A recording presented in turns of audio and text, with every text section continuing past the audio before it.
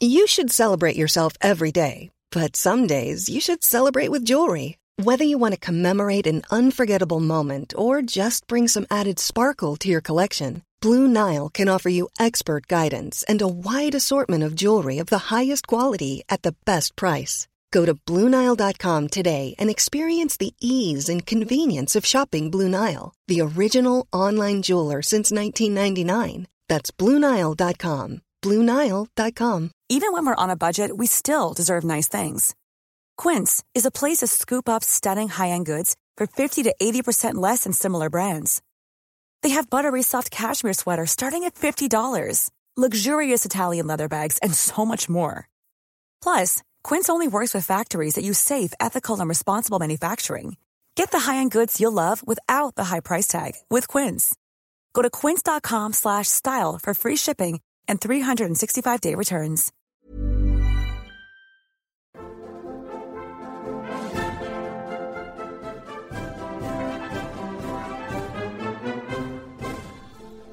Welcome to the Gilded Age and Progressive Era, a podcast about the United States and the world in the late 19th and early 20th centuries.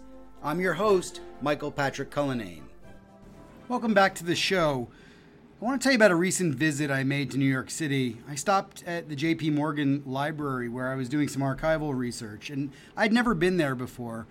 I'd heard about J.P. Morgan's personal library, which was really a storage facility for his rare books and his art collection.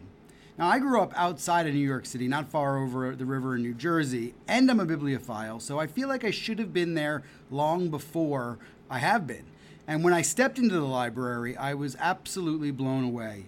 The sumptuous wood-lined walls and bookcases were like wallpapered with spines of leather-bound texts and encased in these glass doors or metal fencing. The library stretched up 3 cases high with ladders that seemed like they were straight out of Hogwarts Castle. That was the only way you could access these top shelves. And for the ultimate luxury, you have to imagine the immense fireplace alight with a roaring inferno adjacent to a plush velvet upholstered chair where you might sink deep into comfort while immersed in the world of a book. Now, you might get the impression that libraries are one of my favorite places in the world, and you'd be right. J.P. Morgan's library is exactly what I dream of when I dream of my personal library. Now, if I can just get my hands on $1 billion, it could all be mine. Gilded Age libraries were not just for the rich and famous, though. The era saw a proliferation of obscenely beautiful libraries like the Lenox Library or the New York Public Library or even the Library of Congress Jefferson Building, which we've talked about before. All of them opened their doors in the Gilded Age. These are works of art, and they owe much to the broader Renaissance in architecture and the rise of the Beaux-Arts style in America. So how did this revolution take place? Who's responsible? And what is Beaux-Arts design? To explain the world of 19th and early 20th century art, I'm joined by Philip James Dodd, a practitioner and one of the foremost residential architects of our time, who has just written a luxurious book. This is, in fact, his third. It's called An American Renaissance, Beaux-Arts Architecture in New York City. Philip hails from Bury, outside of Manchester, although I mistook his accent as Yorkshire, much to my embarrassment. He's been working in the United States for decades, and he's earned a master's degree from Notre Dame before opening his own architecture firm. Philip's work has helped to inform Julian Fellowes' television show, The Gilded Age, and Fellowes has even written a foreword to Philip's latest book. I'm so pleased to welcome you to the show. Thanks for joining me, Philip. Thank you for having me. Well, this book is interesting for so many reasons. It throws up a dozen questions, at least, about history, politics, economics. Many of us will have heard, I think, about the Beaux-Arts School of Architects, right? And I should probably also add landscape artists into that mix as well. I think probably because we see it on the National Mall in Washington, D.C. It's, a big feature of the National Mall. But I was wondering if you could just take a moment and define for us what the Beaux-Arts style is. And I know that's not entirely easy, but you're probably the best placed person to tell us, what the Beaux-Arts style is. Okay, so I'll try and give you the condensed version of this. So it all stems from the École des Beaux-Arts, which was a famous architecture school in Paris. And so this is a time in the Gilded Age era where there are no architecture schools in America, and there's really no professional architects. They're all kind of gentlemen who are kind of, it's just hobbies for them. And so America's first real architect is Richard Morris Hunt. We all know him for being the architect of the Breakers and Marble House up in Newport, as well as Biltmore in North Carolina. He's the first American to go to the École. And after him, he's followed by H.H. Richardson from Boston, who designed Trinity Church up there. And after that is Charles McKim. And after McKim, the floodgates open, and almost every architect of the era goes there to learn. There's a couple of exceptions. Stanford White didn't, and George Post didn't, and Daniel Burnham didn't. But they all made sure that their sons did get that education that they hadn't got. And while they're at the school, they're not taught one particular style. Well, they're taught the architecture of ancient Greece and ancient Rome, of the French and Italian Renaissance. And then importantly, while they're in Europe, they travel. And while they're traveling, that's when they come across the medieval architecture that's in France and England, and in particular, the revival of medieval architecture that's getting built in the UK. And they come back to America, and they amalgamate all of these styles together into what we call American Beaux-Arts. So it's a very wide umbrella. I think most people, when they think of grand French Beaux-Arts buildings, like the Paris Opera House in New York City, they think of Grand Central Station, they think of the Metropolitan Museum, they think of all these grand civic buildings, New York Public Library. But in that same umbrella, you get buildings like the Woolworth Building, which is Perpendicular Gothic by Cass Gilbert. You get Italian Palazzos by McKim, Mead and White. And so there's a variety of styles under this kind of broad term of American Beaux-Arts. And just interestingly, it really took off. So Hunt's the first one to do it. It really takes off at the White City when they have the Columbian Exposition in Chicago, because the two prior World Expositions had been in London, where they built the Crystal Palace, and in France, in Paris, where they built the Eiffel Tower. And so America was really, had to produce something special. And it was this great competition between New York and Chicago to see who would host this. And that's actually where the term the Windy City comes from. Nothing to do with actual gusts of wind, but it was the hot air back and forth from the press, when they were both, kind of getting up a hand in who would win the competition. And Daniel Burnham was the master planner, but importantly, he had a lot of the New York architects, Charles McKim, George Post, and Hunt, come to design the major buildings that were there at the White City. And what happens is 25% of the American population went to go and visit that, because there's no other form of entertainment at the time. And they see this architecture for the first time, and they go back to their homes and cities, and they say, that's what we want. And so that's why almost every town and every city in the country has got a Beaux-Arts building in it, whether it be a town hall or a bank or a library, because of them going to see these buildings in Chicago. It's a great story, and it's one that makes me think about the quote that you started your book with, which is from Frank Woolworth, the owner of Woolworths, the department store. And he said this. He said, "I don't want a mere building. I want something that will be an ornament to the city." And I was thinking about the wealth of the Gilded Age, the nouveau riche, but there's also this obsession with aesthetics and grandeur. And I'm just wondering if you could say a little bit something about, is that a major change in this period? I mean, obviously the money is there, and that's a major change, but is there this obsession with beauty at this period? So Woolworth is an interesting guy, because he hires Cass Gilbert to design him a skyscraper that was going to be the home of his company. But initially he had no desire for it to be the world's tallest building. And then he's on vacation in Europe, and everybody keeps on asking him about the Singer Building, which at the time was the tallest building in the world. And so he realizes what a great piece of PR this is to have this building.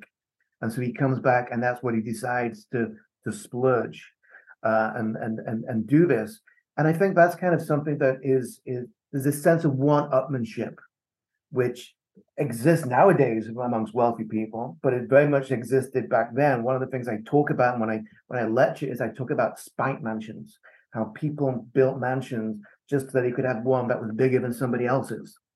And that's that they've got this wealth, and it's funny, but the TV show, the TV series The Gilded Age by Julian Fellowes, and Julian wrote the forward to my book, is the essence of it comes down to old money versus new money, and that's what the era basically is. It's J.P. Morgan lived in a brownstone. He came from old money. He was taught that you don't flaunt one's wealth. But he gave in when he decided to have his library built, which is basically just a repository for his collection. And so the old money was worn down gradually because everyone was just showing off their wealth. He had so much of it. Julian writes about this in the foreword. It's the first time that Americans had more money than anybody else in Europe. And it's the first time they're able to have a lifestyle like anybody else in Europe. And that's what they want to do. So, but I think one-upmanship is really I think the thing that drives a lot of the things during this era. Maybe we should call it keeping up with the Joneses, or keeping up with the Vanderbilts, perhaps, is maybe the best way to put it. But I also was interested in Richard Guy Wilson's introduction to the book, because he calls the period that we typically call the Gilded Age the American Renaissance. It's the title of your book as well. On this show, we've actually discussed at length whether the Gilded Age is the right name for this period. And I was wondering if you think American Renaissance fits better, or at least for architecture and art, does American Renaissance fit better? Well, I think we use that term intentionally just because, if you're talking from a social history point of view, and just like the name of your podcast is The Gilded Age and then is the Progressive Era, there is no Progressive Era architecture. It's not an architectural style. People refer to Gilded Age architecture, which is really Beaux-Arts architecture, but they refer to it, and that's going all the way, goes all the way up to Art Deco, basically. So, which is, socially much further along than what you would consider the Gilded Age to extend to. And so, calling it the American Renaissance, kind of dodges that bullet, so to speak. But they're very similar times. People like J.P. Morgan and Otto Kahn, both bankers, they both consider themselves to be, incarnations of the Medici families from Renaissance Italy. And it really is where the Medicis were patrons to the arts as well as bankers. And that's what they considered themselves to be. And just like in the Italian Renaissance, and Renaissance just translates as rebirth, that's what's going on in America. You're coming from really a country that's quite backward culturally. And in New York, they want to create a city which will rival Paris, London, Rome culturally. And it's now financially able to compete, but they don't have that sense of history. And so they wanted to build these grand monuments to create that sense of history.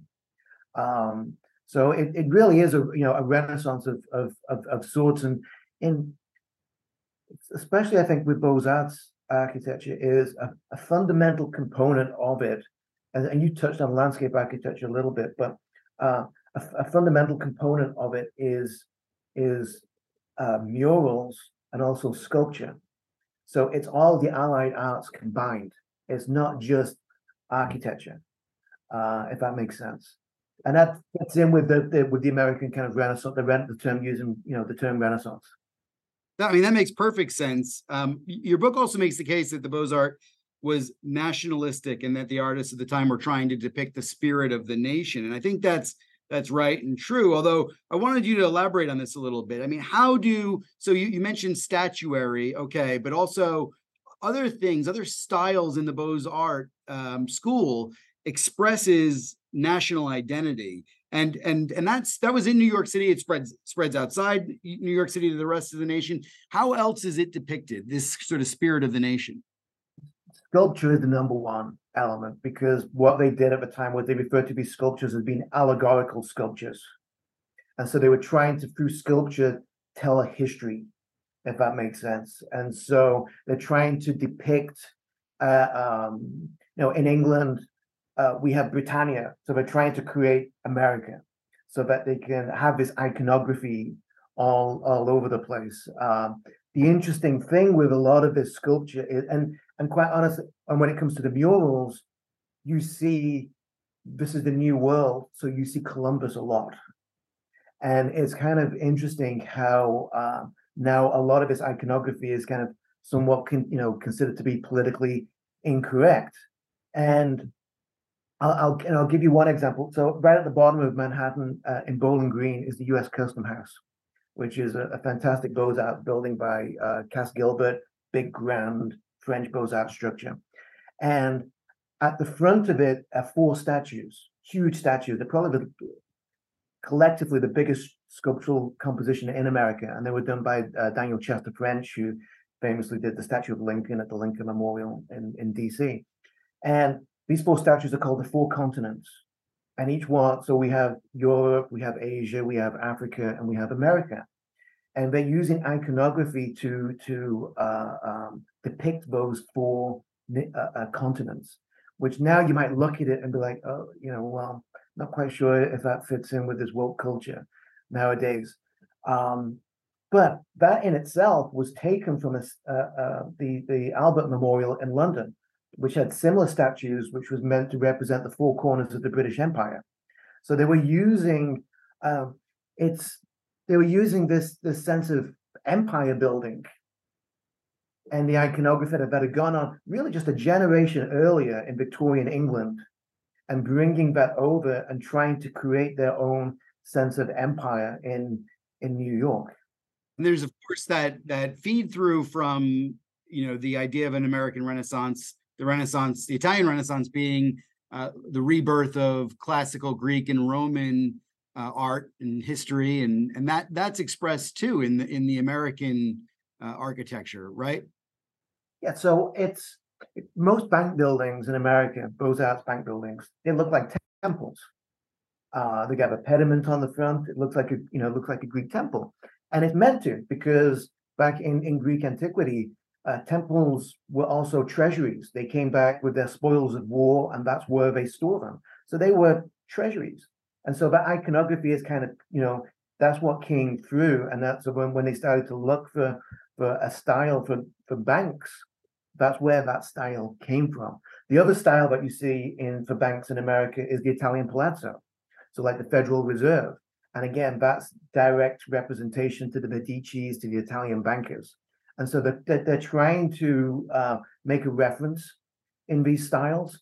You see the palazzo style used a lot in New York, because in New York City, you wanted to make as much of the real estate value as possible. So you wanted to extend the building all the way up to the street line. And that's what Italian palazzos do. When you walk around, anywhere in Italy, they come right to the street. And so that fit with what they were trying to do. And so that's why you see so many of them from a practical point of view, but also from an iconographical point of view, where they're trying to reference, Italy and the Medici. So there's a lot of different strands kind of going on here. And then, of course, you get someone like, and this is one of the stories I always tell, is it all changes when Andrew Carnegie builds his mansion and up between 90th and 91st Street on Fifth Avenue, and it's a Georgian mansion surrounded by gardens. And this was noticeable because whoever lived there must have a lot of money, because they're not realizing their full property value. Because gardens, who puts gardens in? Well, you put gardens in if you're really, really wealthy. That became a way of showing that you were wealthy. Just like with J.P. Morgan when he built his headquarters on the corner of Wall Street. At that point, everyone was building skyscrapers to maximize the value of the property. And instead, he built like a 2 or 3 story structure, just to tell everybody, I've got so much money, I don't need to build a skyscraper. And so that kind of reverse psychology kind of comes in a little bit. Mom deserves the best, and there's no better place to shop for Mother's Day than Whole Foods Market. They're your destination for unbeatable savings, from premium gifts to show-stopping flowers and irresistible desserts. Start by saving 33% with Prime on all body care and candles. Then get a 15-stem bunch of tulips for just $9.99 each with Prime. Round out Mom's menu with festive rosé, irresistible berry chantilly cake, and more special treats. Come celebrate Mother's Day at Whole Foods Market. A lot can happen in the next 3 years. Like a chatbot may be your new best friend. But what won't change? Needing health insurance. United Healthcare Tri-Term Medical Plans are available for these changing times. Underwritten by Golden Rule Insurance Company, they offer budget-friendly, flexible coverage for people who are in between jobs or missed open enrollment. The plans last nearly 3 years in some states, with access to a nationwide network of doctors and hospitals. So for whatever tomorrow brings, United Healthcare Tri-Term Medical Plans may be for you. Learn more at uh1.com. I'm Sandra, and I'm just the professional your small business was looking for. But you didn't hire me because you didn't use LinkedIn Jobs. LinkedIn has professionals you can't find anywhere else, including those who aren't actively looking for a new job, but might be open to the perfect role, like me. In a given month, over 70% of LinkedIn users don't visit other leading job sites. So if you're not looking on LinkedIn, you'll miss out on great candidates like Sandra. Start hiring professionals like a professional. Post your free job on linkedin.com/people today. Hey there, it's Michelle Norris. I'm host of a podcast called Your Mama's Kitchen. When I travel, I'm usually looking for a way to find a taste of home when I'm not at home. And one of the things I love to do when I am at home is entertain. And Airbnb allows me to do that. When I was in California recently, I rented a house that had a great kitchen. And when we were sitting around the table, we were all thinking, we're in someone else's house. Someone could be in all of our homes as well. If you have a home, but you're not always at home, you have an Airbnb. Your home might be worth more than you think. Find out how much at airbnb.com/host. It's fascinating. The other thing that I really liked about the book was, and I'm going to get to the various properties that you cover, but the thing I really liked about the book is the things that aren't there have as much importance in this book as the things that are there. I mean, obviously, you've got a wonderful photographer who helped with the book, and but the book dwells on what didn't survive. So before we talk about the properties that do exist, let's take a moment to consider what's not around. Madison Square Garden. If anyone's ever been to Madison Square Garden today, they'll know it's not square, it's round, right? That's where the Paramount and Penn Station are. Alva Vanderbilt's Petit Chateau, Lenox Library. I mean, there's a sense in the book that New York has lost some of its heritage. I mean, is there any strange poetic justice for those nouveau riche that sought to upend society? They've actually kind of been upended themselves by some more modern structures, like where the Petit Chateau stood is now a big glass box. I don't want to misspeak here, but the building that changed everything was when they knocked down Penn Station, because that then brought in community activism. That's what created the preservation movement in New York. And then people say, well, that then went on and saved all these other buildings. Well, that's only partially true, because what they did was they prioritized the civic buildings and went to save those first. So Grand Central was at the top of that list. Then they eventually made it way to private residences and commercial buildings. So the Singer building, which had one of the most iconic, most recognizable silhouettes in the skyline, that was knocked down after the form of the preservation.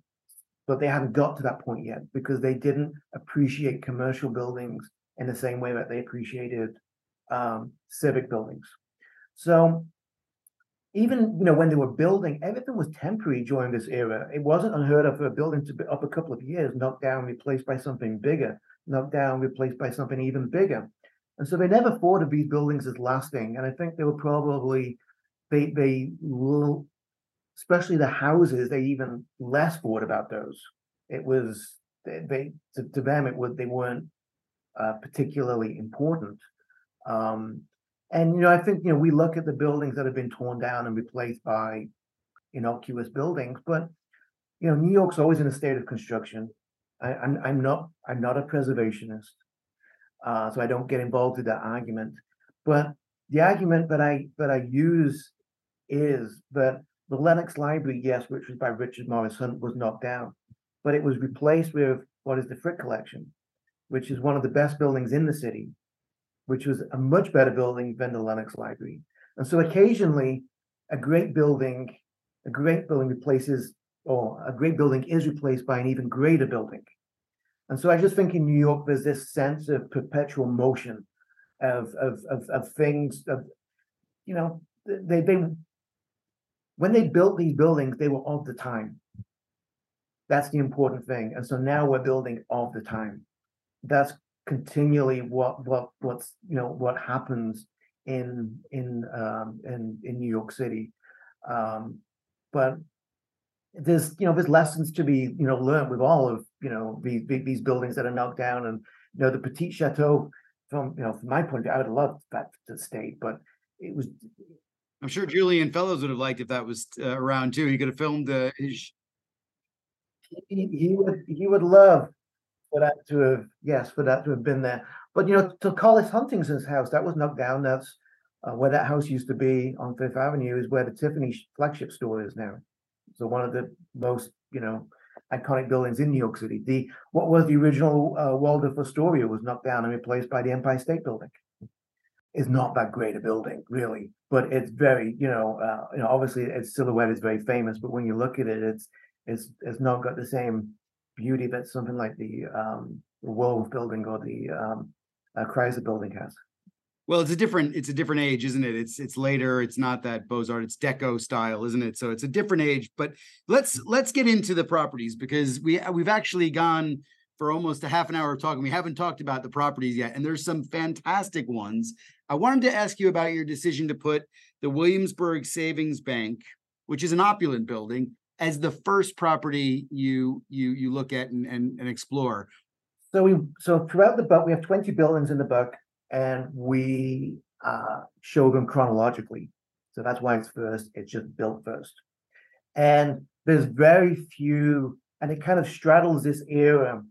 We're inside, you can very much see the Victorian kind of decoration that's in it. So it's the straddling kind of styles at this point, because it's the very beginning. And quite honestly, the only reason it exists is because it's in Brooklyn. If it was in New York City, in Manhattan, I should say, it would have been knocked down many, many years ago. And that's the same thing with the Gould Memorial Library by Stanford White, which is up in the Bronx. They've survived because they don't have the same real estate value as these other buildings did. And so we didn't, one, because it was chronologically, two, because the architect was George Post, and so it was a way to talk about Post, because almost none of his buildings exist anymore. They've been pretty much all knocked down. And most importantly, it's right opposite from Peter Luger's. So we were able to get a nice steak after we photographed it. I did see that in the photo that it said Peter Luger's, and I was thinking, oh, that's interesting. It's got, a restaurant next door now. But and then Sam Tilden's house, the presidential candidate, struck me as one that was uniquely ornate. It has, the stained glass by John Lafarge, and has plenty of historical importance. What did you make of that when you photographed it? So quite honestly, that wasn't on our original list, and we got an offer from the National Arts Club to go and photograph it. And I thought, well, you know what? It's not a Beaux-Arts building. I don't know how we're going to do this. But then by that time, the book had started to take on a different kind of tone in some respects. And I realized that what it actually did was it linked a lot of things together, because it was able to talk about, after the Civil War, how things are politically changing, bring in politics. Always good to mention Boss Tweed, who Tilden helped bring down.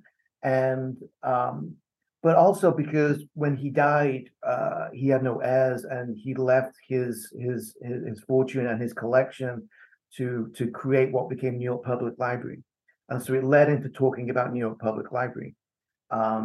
Also, the architect of his house is Calvert Vaux, who is the principal architect for Central Park and designed the initial wing on the Metropolitan Museum. So it actually tied a lot of things together. So people are like, well, it's not a Beaux-Arts building. And it's like, no, but it helps with the overall storyline.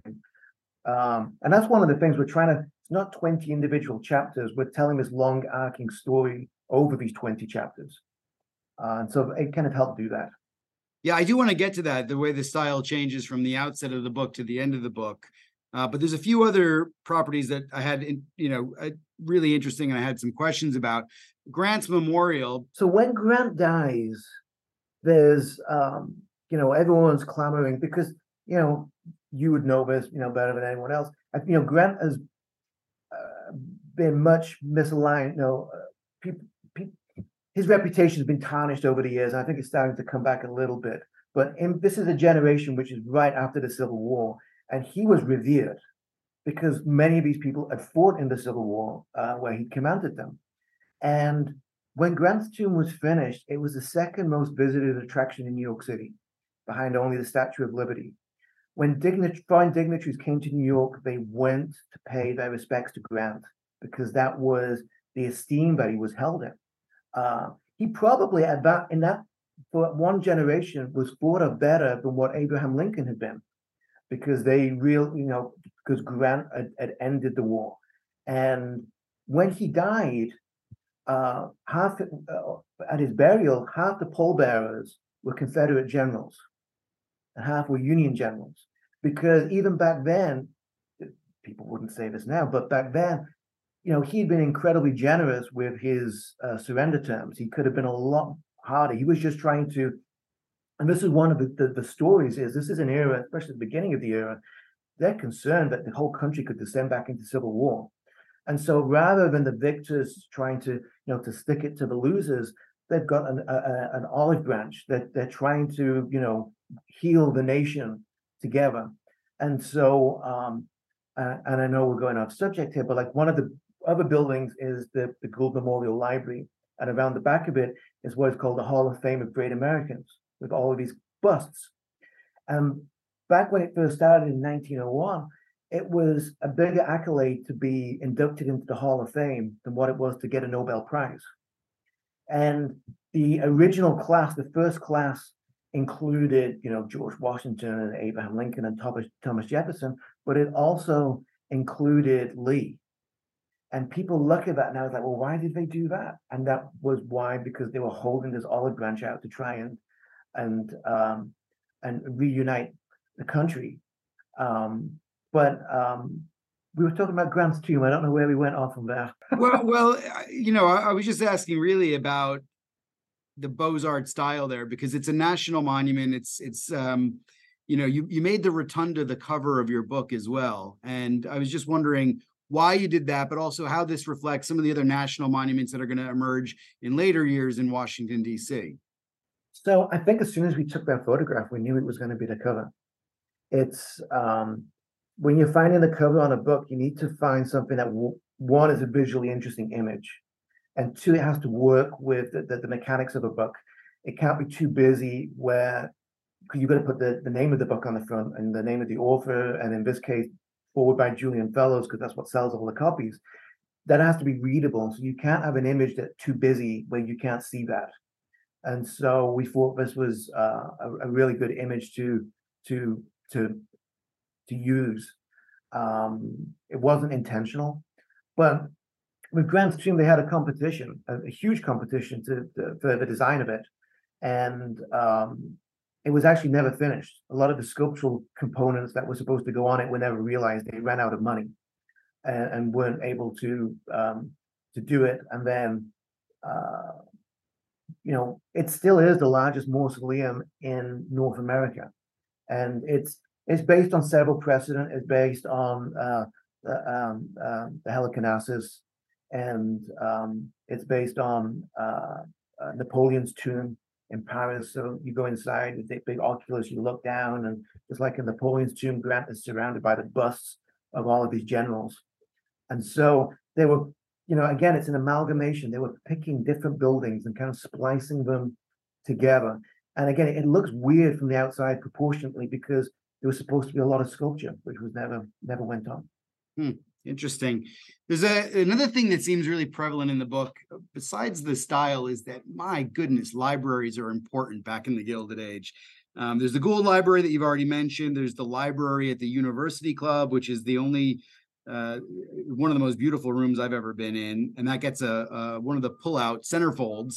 There's JP Morgan's private library, which I visited recently. There's the New York Public Library. Why are libraries such a feature of homes and donations by robber barons? Why are they so important at this stage in American history? I don't know if there's an easy answer to that. It's, someone like JP Morgan, that's what he started to collect in Europe. He was collecting art and antiquities and manuscripts. I think they have 3 Gutenberg Bibles. And that was just his private collection, per se. I mentioned Tilden before. He had his own private library. He had no heirs. He wanted to create a New York Public Library. There was none at that time. There was 2 libraries. There was the Astor Library, and there was the Lenox Library. And the Lenox Library really didn't operate like a library. It was just open to the wealthy friends of Lenox to go and visit. And what happens is, the thing that changes everything is when Boston Public Library was built. Charles McKim, the senior partner of McKim, Reed & White, built that. And this is a time where we mentioned Chicago before, but DC is obviously the capital of the political capital of America. New York has become the financial capital, but it's not been determined what's going to be the cultural capital. And there's very much this rivalry between New York, Boston, and Chicago to see who will take on that mantle. And so when Boston built the New York Public Library, New York is like, no, we can't let that happen. We got to do something. And so it came together at the perfect time. Tilden had passed away. His trustees had been talking to the 2 other libraries. Central Park had just been finished, which meant that the reservoir was no longer required on the corner of 5th Avenue and 42nd Street. So the city were able to give up that piece of land to become what would, for the site for New York Public Library. So a lot of things kind of came together to create that. Carnegie wasn't involved. Carnegie came involved with the satellite branches afterwards, and him having his epiphany that he wanted to give his fortune away. And I think, a lot of these robber barons were trying to, some of the earlier robber barons, they were just unscrupulous. They didn't care what they did. Jay Gould didn't care if he crashed the economy, and really didn't have much philanthropy going on. It's called the Gould Memorial Library because his daughter Helen did that, because she's trying to repair the family name. And I think that's what happens towards the end of a lot of these people's lives. Carnegie, JP Morgan, Frick, they're trying to, I think, maybe repair tarnished reputations a little bit by giving back to society. And so they do that through cultural institutions, whether they be museums or art galleries. Or interesting that the one-upsmanship is it appears to be a city thing as well, that cities are vying to keep up with the other. The other thing I was thinking is about these libraries is that it does seem like this is unique to the era. I mean, I was thinking about what would be in the homes of the tech bros right now, the sort of second Gilded Age that we may or may not be living through discuss, but what would be in their homes? What are they building? I don't think it's libraries. I mean, I don't know what it is, but I wonder what it is. All right, well, let me move on to Richard Morris Hunt, who you've already mentioned shows up everywhere in the Gilded Age, not least the inspiration for the Metropolitan Museum of Art.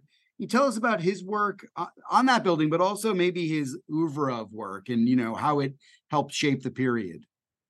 Like I said, he's the first person to go and to the École des Beaux-Arts. He's the first person to bring back Beaux-Arts architecture. And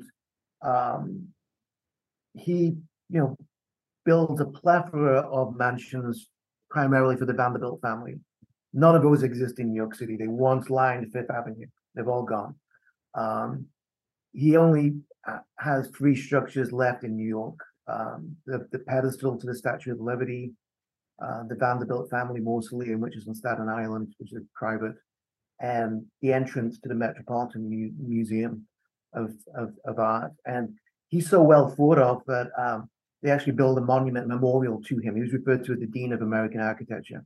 And his memorial is placed on Fifth Avenue between 70th and 71st Street, and it was meant to overlook the Lenox Library. So for an eternity, he would be overlooking one of his masterpieces.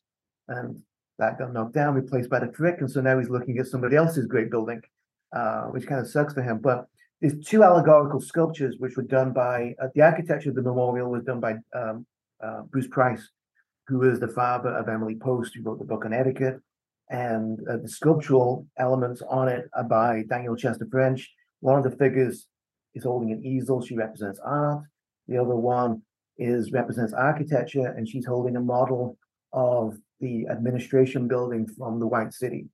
So that's well represented there. And so that's how well thought of Hunt was. By the way, there is no other memorial in America, standalone memorial in America to an architect. So they're included in some of their buildings. Cass Gilbert is in the Woolworth building, Hunt is at the Breakers as well. But this is the only standalone monument. That's how well thought of he was. And in New York, people have just forgotten about him. Everyone remembers Stanford White. But I think, I don't know how much of that. Somebody smarter than me once said that if Cass Gilbert had been murdered on top of the Woolworth building, would he be as famous as Stanford White? And it's an interesting question to pose. And so people know White, maybe not from his buildings, but just from modern day folklore. And one of the things I'm fond of saying is, Hunt was the predominant architect of the first half of this period. The second half of this period, it was Charles McKim took over that mantle.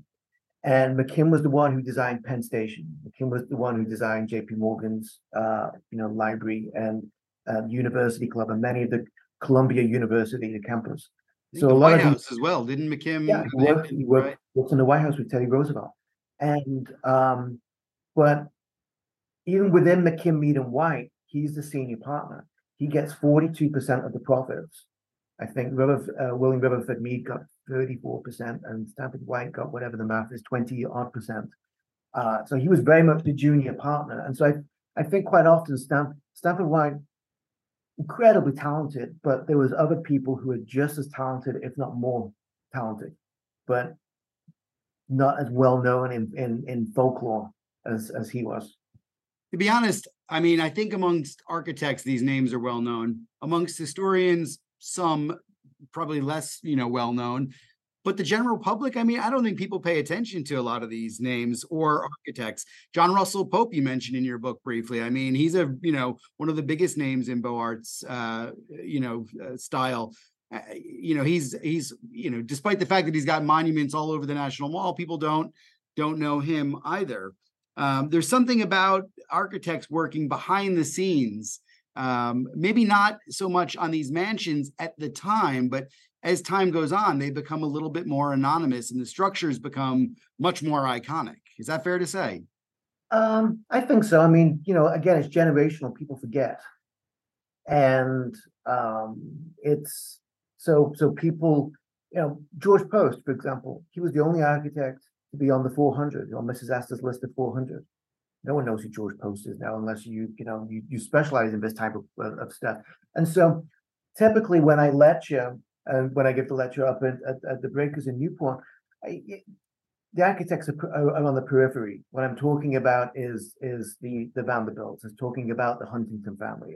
These are storylines that people want to hear. It's all comes down to storytelling. It's I was joking that I don't know why it took so long for somebody to write a TV show like The Gilded Age, because they're all true stories. They're not fabricating any of this. It's all there. And so the major storyline in season 1 with the house and having Mrs. Astor come, that's a true story. It's just not Bertha Russell, it's Alva Vanderbilt. And the house is a little bit different. But other than that, it's exactly that same storyline. And in season 1, George Russell is very much based upon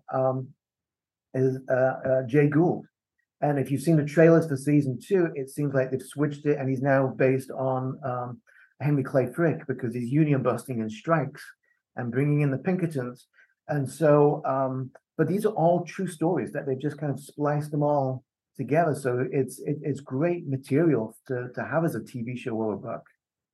Well, actually, on that, let me ask you, how would you tell a story about the mansions that are covered in your book? Because they do seem pretty different. Like Otto Kahn's mansion seems very different from James Burden's. So what makes them different? But also what binds them together beyond just the style? So I think a lot of it is the story. Like you said, the stories is the one-upmanship. It's entertaining. It all comes down to entertaining. This is what these homes did. They were designed for entertaining. And so I always say that a big part of this is how you navigate around the building, how you're manipulated up, because it's a sense of being paraded up to where the ballroom is, where they're entertaining everybody. And there's a sense of theater, which I think is hugely important. Beyond those public spaces, they're kind of held together with Scotch tape, and they always were. They were kind of showing off their wealth in the spaces that people would see. And so grand staircases, and you would look up and there'd be an oculus and a mural up above you. And then you'd come into the ballroom and it would just be dripping in embellishment and gilding, because that was a way of showing off, one's wealth. Otto Kahn this is kind of towards the end of the era, but he would entertain every night. Everyone had to have evening attire on, and they would all wait in his gallery, which was right on the corner, and that's where he kept his best artwork. And there was no chairs in there for anybody to sit down, and he would keep them waiting for a little while.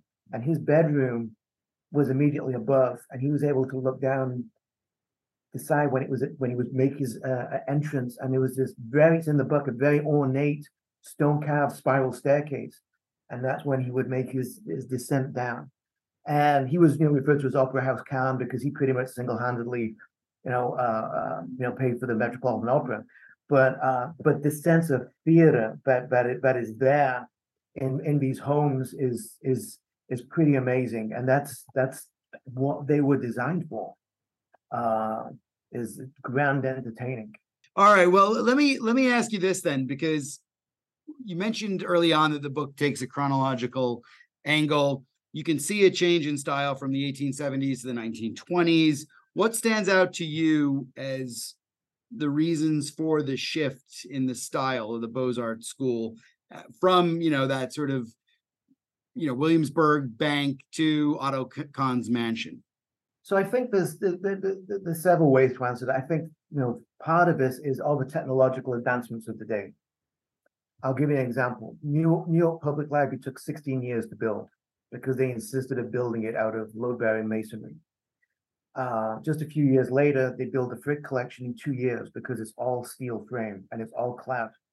And so all these technological advancements allowed you to replicate things.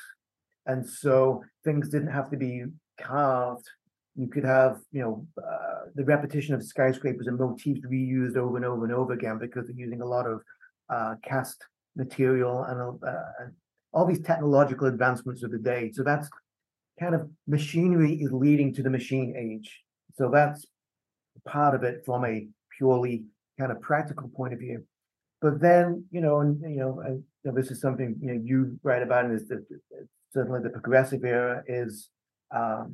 I always like to think that there's a series of things happen. One is the implementation of income tax. So all of a sudden, it's these people can't have the lifestyles that they had before. They can't waste all this money on, not waste, but spend all this money on this grand embellishment. World War I. After World War I, everyone was a little bit less frivolous. They didn't want to be quite so ostentatious. Tastes had changed, and I'm sure they have their eye on what's going on over in Russia and communism, and they, it's with a lot of that going on. And I think one of the big things, and I don't know if you've spoken about this before, but is really the sinking of Titanic, and it's not so much the people that died on board. Obviously, John Jacob Astor, the sixth was, or the fourth, sorry, was right on top of that list, and both Henry Clay Frick and J.P. Morgan were meant to be on board. And J.P. Morgan was meant to be on board with his art collection, bringing it over from London. And he was negotiating a deal with the U.S. government to take duties, because again, before income tax, the main form of money coming into the country was on import taxes. And so that's why the US Custom House was such an important building in New York City, because that was the main source of revenue. And so even after income tax was brought in, there's still a high import tax, which prevented JP Morgan from bringing his art collection over and his manuscripts. So he negotiated that to be frozen while he could bring it over.